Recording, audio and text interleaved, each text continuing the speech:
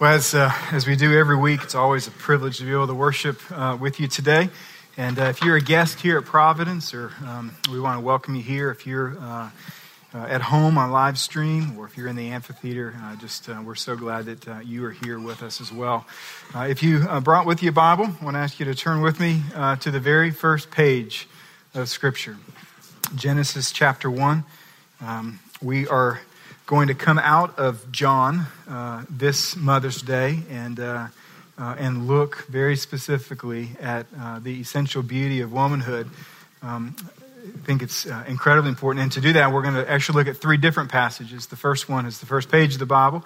The second passage will be the 5th chapter of Ephesians. And then the third passage will be Proverbs chapter 31. So with that in mind, I just want to say that every woman who's in this room, whether you're married or single, whether you have children or not, to every woman whose charm and whose beauty is being surpassed and outpaced by your growing fear of the Lord, we rise up and call you blessed. And we call ourselves blessed. We are grateful for you. We want to obey the Scriptures. It says that a woman who does that and who lives that way should be praised. And so we want to do that today. And on this Mother's Day, which really can kind of stir up just a range of emotions in our hearts. Not everyone is feeling the same way that you are today about Mother's Day. For some of us in the room, there's just a feeling of just gratitude that wells up in our heart when we think about our mother, or when you as a mother think about your children, and you just, this day just has gratitude written all over your heart. For others in this room, it's grief. Grief perhaps of someone, a mom that you lost, perhaps, or for some, just that tension in the heart of grief of not having your own kids. And so we certainly recognize this. And what I want to ask you to do is, wherever you fall within your heart and that range of emotions on this Mother's Day, I want to encourage you to leverage those emotions into fuel that will propel you forward to lean towards God and not away from God, and to hear what He would have to tell us in His Word about the essential beauty of womanhood. Now, I tell you right now, from the beginning, it's going to take your enormous amount of focus on your part. Much like I experienced several years ago. About 3 years ago, we were driving down to the farm in Georgia, and there was, at the very moment that we needed to travel, there was a Final Four basketball game that I wanted to see. I couldn't see it, and so I was bound to the car radio. And so, there's not that many radio towers at the farm, and so the further we drove away from radio towers and the closer we got to our destination, the more difficult it became to hear, and the more I had to focus on every single word that seemed to be crackling under the impression of all of the static that was on the radio. And what I want to encourage us to do here this morning is this. I'm going to ask us to pray that God would literally focus our attention and focus our hearts so that we could hear His voice amidst the static that is just coursing through our culture today as it relates to anything gender or sexuality. I feel like in some ways that I have the opportunity for 30 minutes to pour one bucket of fresh water into the ocean and hope that it has effect. But the good news is Isaiah tells me it does. He says that the power of the Word of God goes out and does its work. And so I'm hopeful, but I'm not hopeful in me. I'm hopeful in the power of God's Spirit. So let's pray to Him now, okay? Father in heaven, we look to You. You are the one who's created womanhood, and You told us within the pages of Scripture why. And so we ask, God, that You would give us clarity, that You would help us to believe what we read, that You would help us to understand it, to apply it to our life. And God, we pray that You would speak through weakness now. We pray this in Jesus' name. Amen. You know, there's a unique question that's asked in Song of Solomon, chapter 6, verse 10.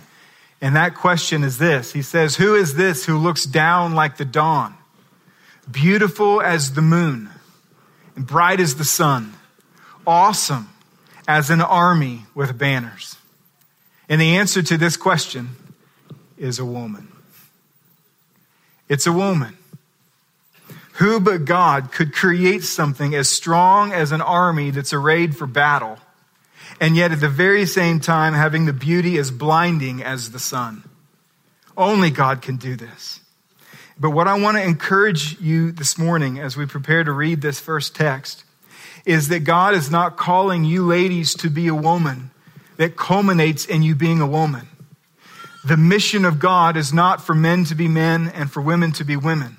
There is a mission of God, and his mission that we see through the pages of Scripture is that he wants to be known, is that he wants his glory to be seen and felt throughout the entire earth, that all people would understand his nature and his character and who he is, that he loves us. He wants to be known. And what I want to show you this morning is how womanhood was intentionally designed to help fulfill this mission. Here in a few weeks when we get to Father's Day, we'll look at men. But here, the first principle I want you to see here is this, is that womanhood is essential to understanding God. Now let's read what he says, starting in verse 21 of chapter 1, there in Genesis. Verse 21 says, "So God created the great sea creatures and every living creature that moves, with which the waters swarm according to their kinds, and every winged bird according to its kind. And God saw that it was good. And God blessed them, saying, 'Be fruitful and multiply and fill the waters in the seas, and let birds multiply on the earth.' And there was evening and there was morning the fifth day. And God said, 'Let the earth bring forth living creatures according to their kinds, livestock and creeping things and beasts of the earth according to their kinds.' And it was so. God made the beasts of the earth according to their kinds, and the livestock according to their kinds, and everything that creeps on the ground according to its kind. And God saw that it was good. Then God said, 'Let us make man in our image, after our likeness, and let them have dominion over the fish of the sea, and over the birds of the heavens, and over the livestock, and over all the earth, and over every creeping thing that creeps on the earth.' So God created man in his own image. In the image of God, he created him. Male and female, he created them." Womanhood is essential to understanding God. What we're told here, even though we kind of burst in on day 5, is that God created all things, but not all things were created equally. We're told here that the animals, in fact, if you back all the way up to verse 11, we're told the plants, all the vegetation falls into the same category, and that is that the fish and the plants and all of the animals, that they were all created according to their kind, but human beings were created according to his kind. We were created in his image. And what this means is this, is that God made things so that if you and I look at a calf, we learn something about a cow. But if you and I look at a human being, we learn something about God. Is that God in his mission is to be known. And so he began creating people. And these people are image bearers of God. You see, in his amazing wisdom, God created 2 kinds of human beings, a male kind and a female kind, each with distinct gifts, able to supplement the other's ability to showcase something about God. And so the Bible tells us that God began with a man. He created man first. And so he created masculinity. And there was something that masculinity, as an image bearer of God, was supposed to tell us about God, so that if people look at the innate abilities that God has instilled upon the general course, the general average of man, is that we learn something about God. And we'll look at these later on. But clearly, when God, who is behind this picture frame of masculinity, there's simply more to him than the men in this room can tell. And so what God did was he created another kind. Similar, still created in the image of God, but very, very different from the man. 2 different kinds, both intended to display and showcase something of his glory, something of his character.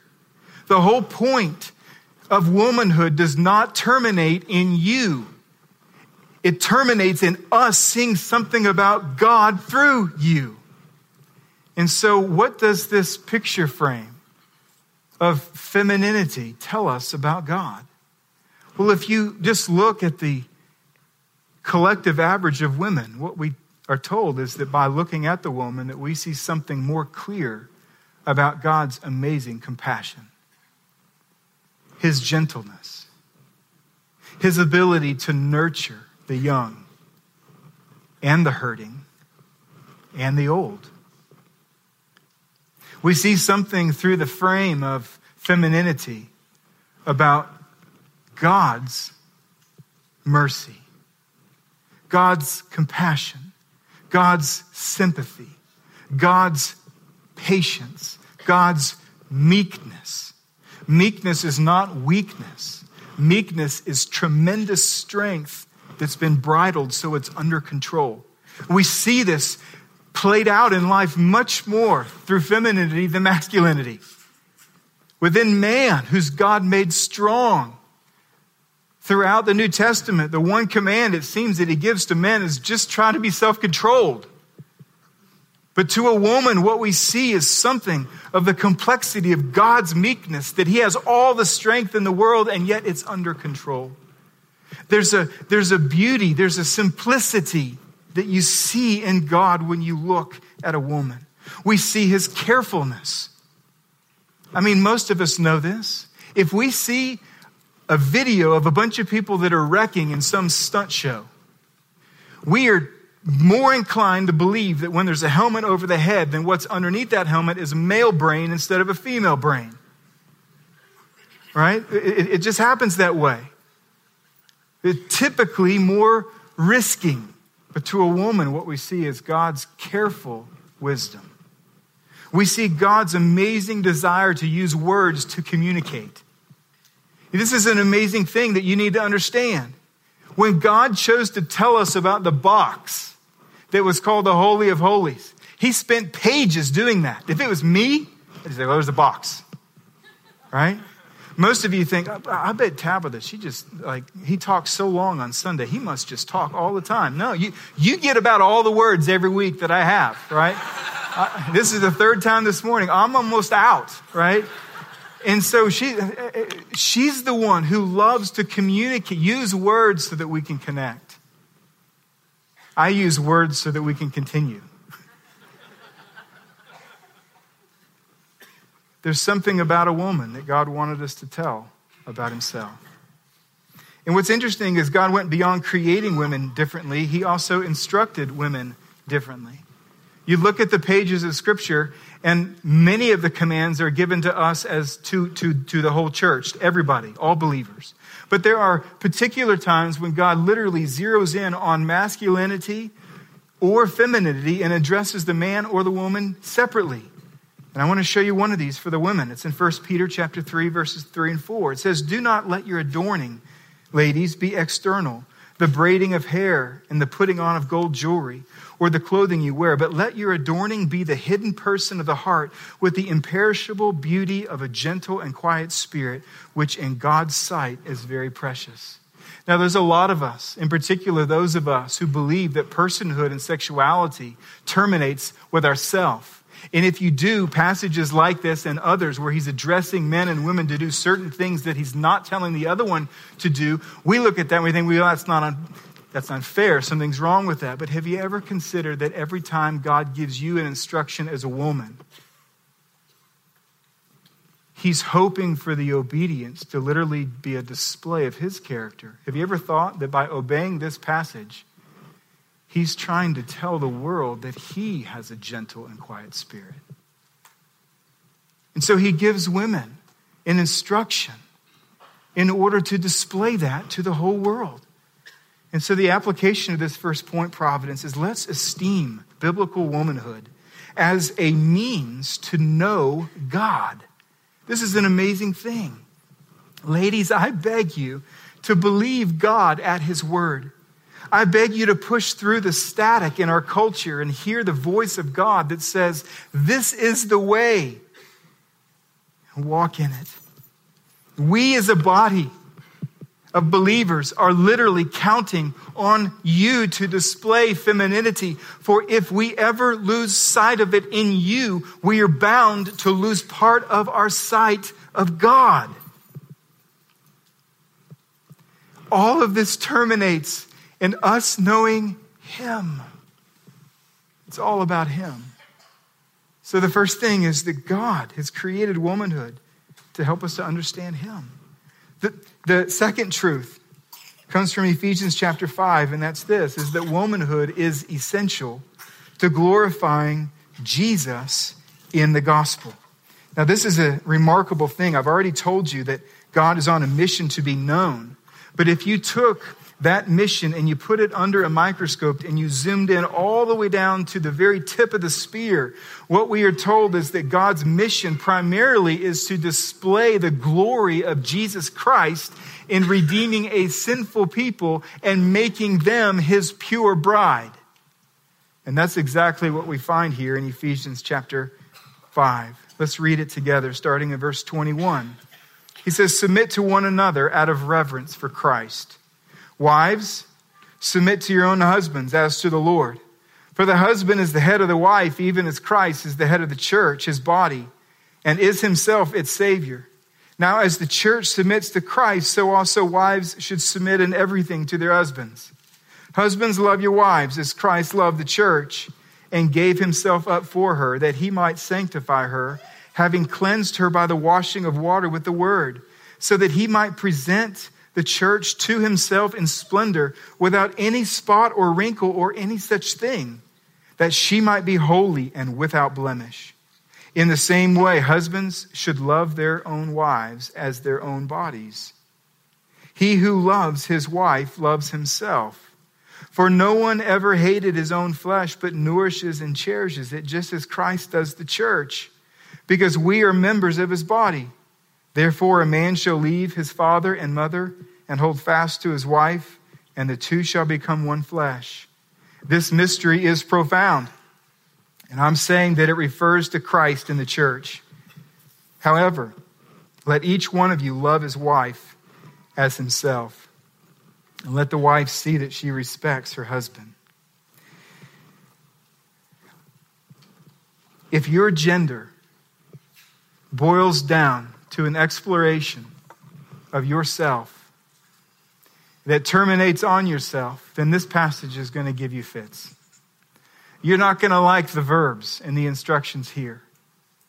But you have to understand that if you have eyes to see the glory of Jesus Christ enough to where verse 21 becomes an actuality in your life, and that is that you want to submit to Him because you've seen His glory and His brilliance and His grace and His power over all things. And if you see that everything that He's instructing here doesn't terminate on just a better marriage or a happier home, but it terminates on people seeing something about God and giving glory to Jesus Christ, then all of a sudden you have a fuel that propels you forward.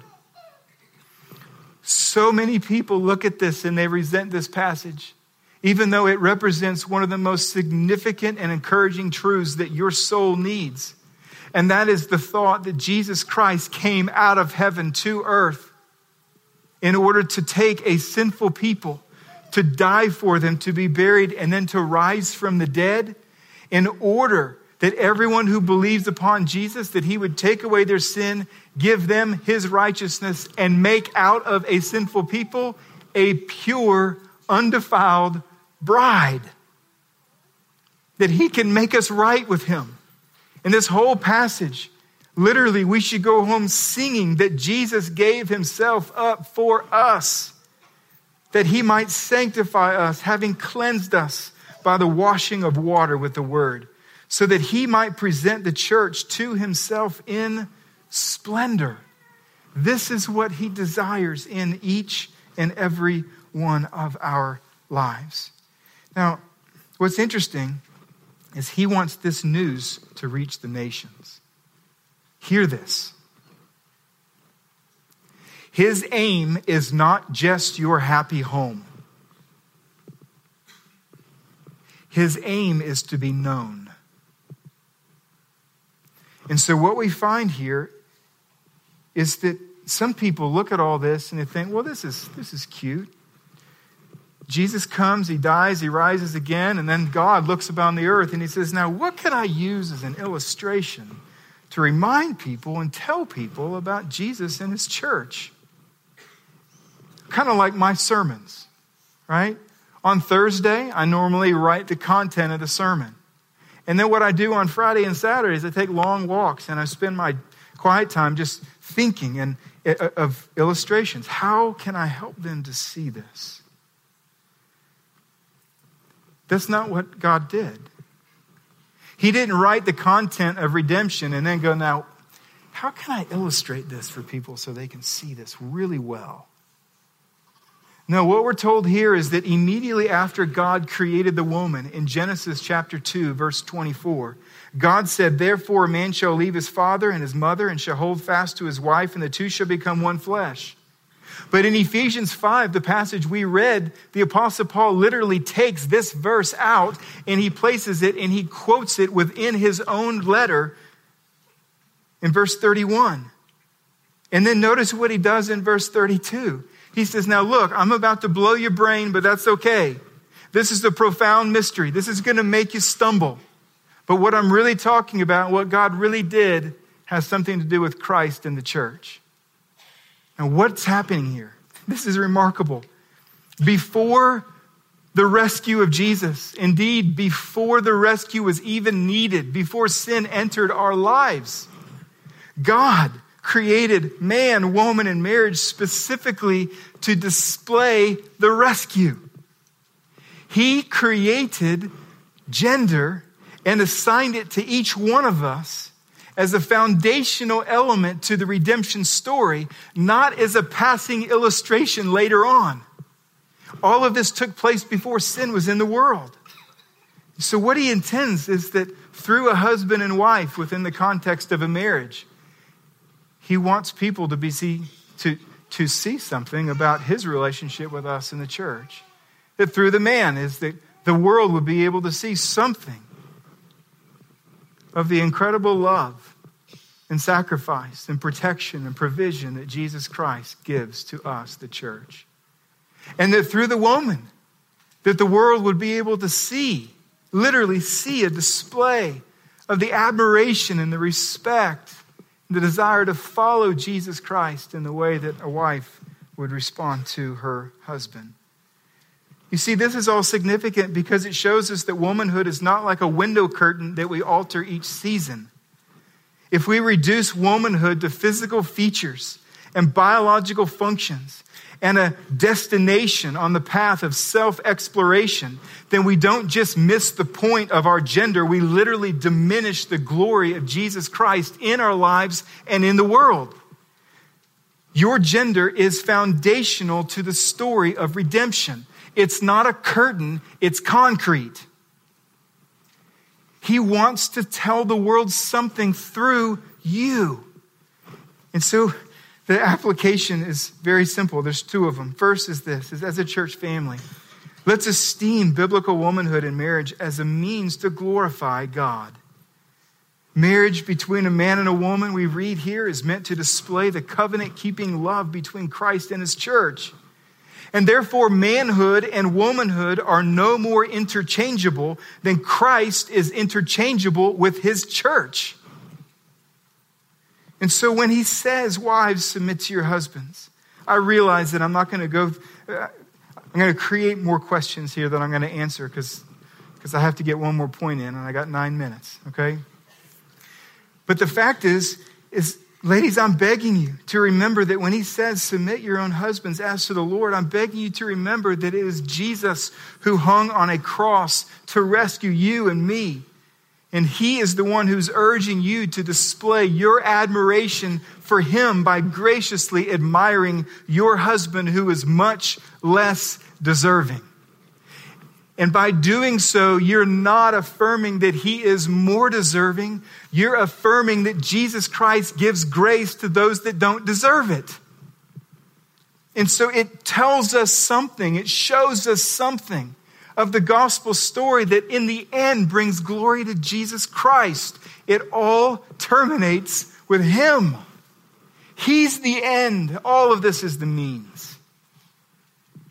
And the second application is for those who are not married, and that's let's esteem biblical womanhood in singleness as a means to glorify God. Some of you look at this and you go, wait a minute. The only way through relationships to display and to glorify Jesus is through marriage. Then what about me? Well, Paul, he freely celebrated his singleness in 1 Corinthians chapter 7. The very guy that wrote Ephesians 5 was not married. And we're told there that why he rejoiced is because he was then able to invest his entire life in bearing witness to the truth that God's family grows by conversion and is more permanent and eternal than marriage. And so to my single sisters, I simply say this: if you never marry, or if you are simply waiting to marry, if you will gather to yourself the weak and the lonely and spend your life for the gospel and for the building up of Christ's church, and you do this without self-pity, then we as a church family and the world will see your womanhood shining forth, and Christ will be uniquely glorified because of it. And so not only is there womanhood essential to understanding God, womanhood is essential to glorifying Jesus in the gospel. And there's one other thing I want to show you, and it's from Proverbs 31. And that is that womanhood is essential to pouring God's goodness upon humanity. Womanhood is for the good of all human beings. Now, Proverbs chapter 31 is an acrostic poem. In other words, at the end, he tells us his theme, and that is, this is a woman who fears the Lord. And an acrostic, you know, in fact, some of you received an acrostic on Friday when your child came home from school, and the word mom or mother was on the side, and your child was supposed to come up with some word, some adjective, some sentence that began with that letter.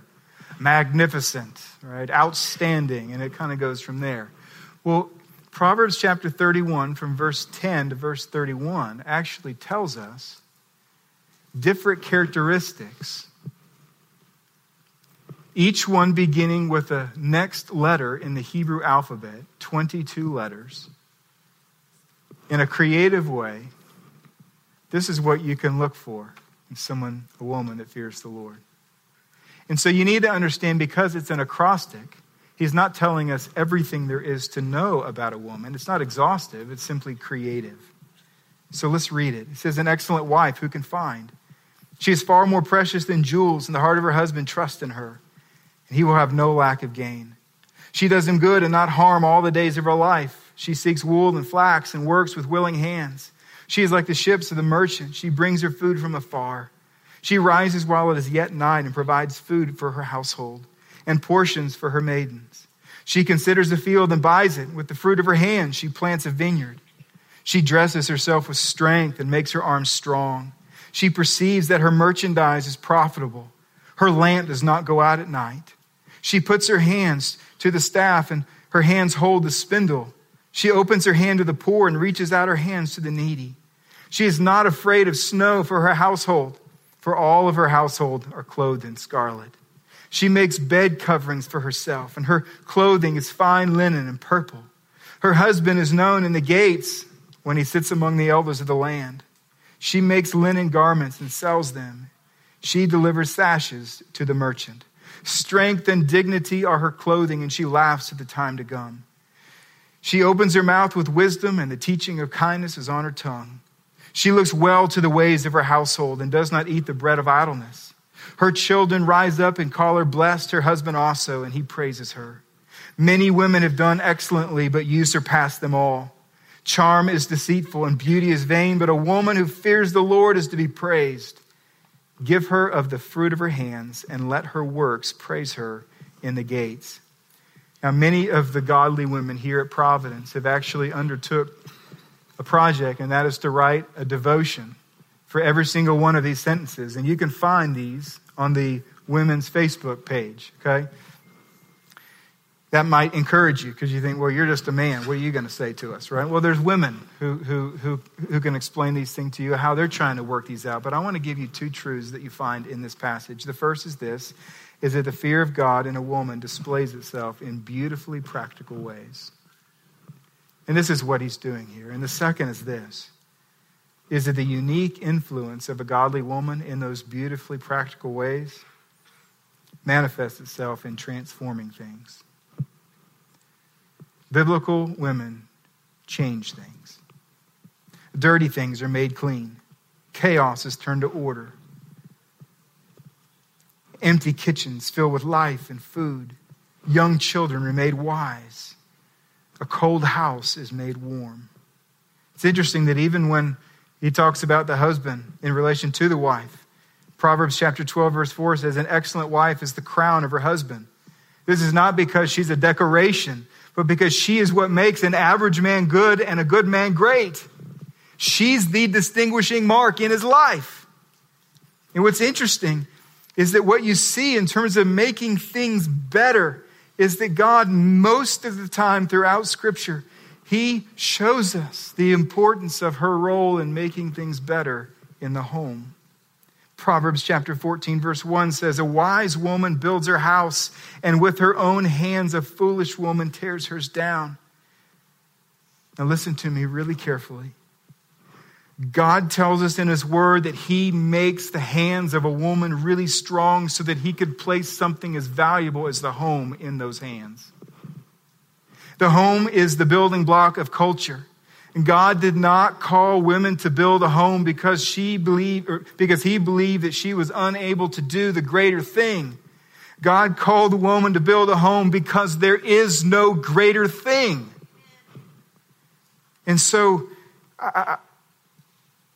the application for the third, almost out of time, is let's esteem biblical womanhood as a means to enjoy God.